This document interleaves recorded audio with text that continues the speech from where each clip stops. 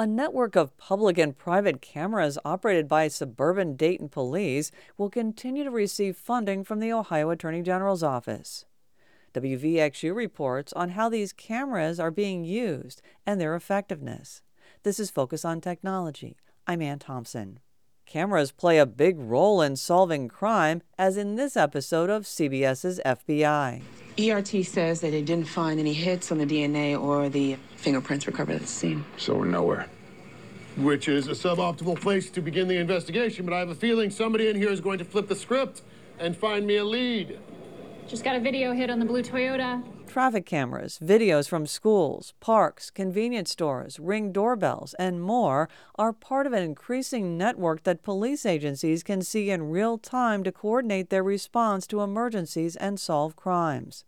The Ohio Attorney General's office is paying vendor Fusus to operate a system it calls Talon, or Technology Anonymized Law Enforcement Notification, for Dayton, Miamisburg, Montgomery County Sheriff's Office, Trotwood, and West Carrollton.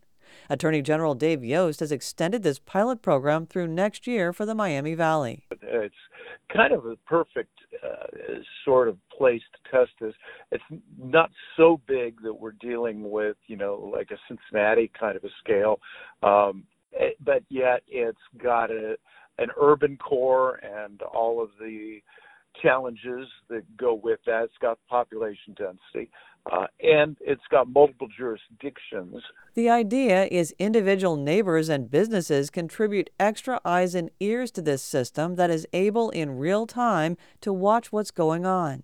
Yost says privacy is paramount. Everyone gets to decide how much access they want to give. Dayton Police Major Paul Saunders has used Talon to solve at least 2 big cases this year. One was the brutal stabbing of a homeless man, as Saunders explains in this Attorney General's office video. What happened was the call for service came out. The first responding officer was close by and responded directly to the scene.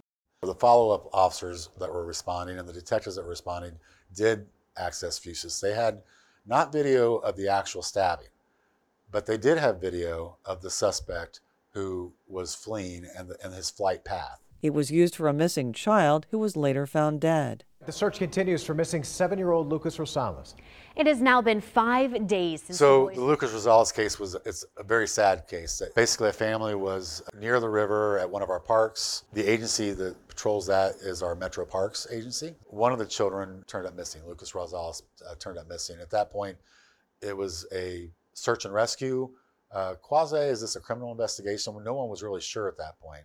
And the area was pretty expansive. It's a heavily wooded area near a river, so you can imagine what that looks like. Saunders says officers used the system's map interface to quickly determine what areas had been searched and who they had interviewed. It also works across police jurisdictions. Here's Yost again. Understand these are sources that we generally were already getting information from, but it would be in the hours or days after the crime occurred. Now he says it's more like minutes. The ACLU of Ohio's chief lobbyist Gary Daniels first learned of the program after it was renewed this summer.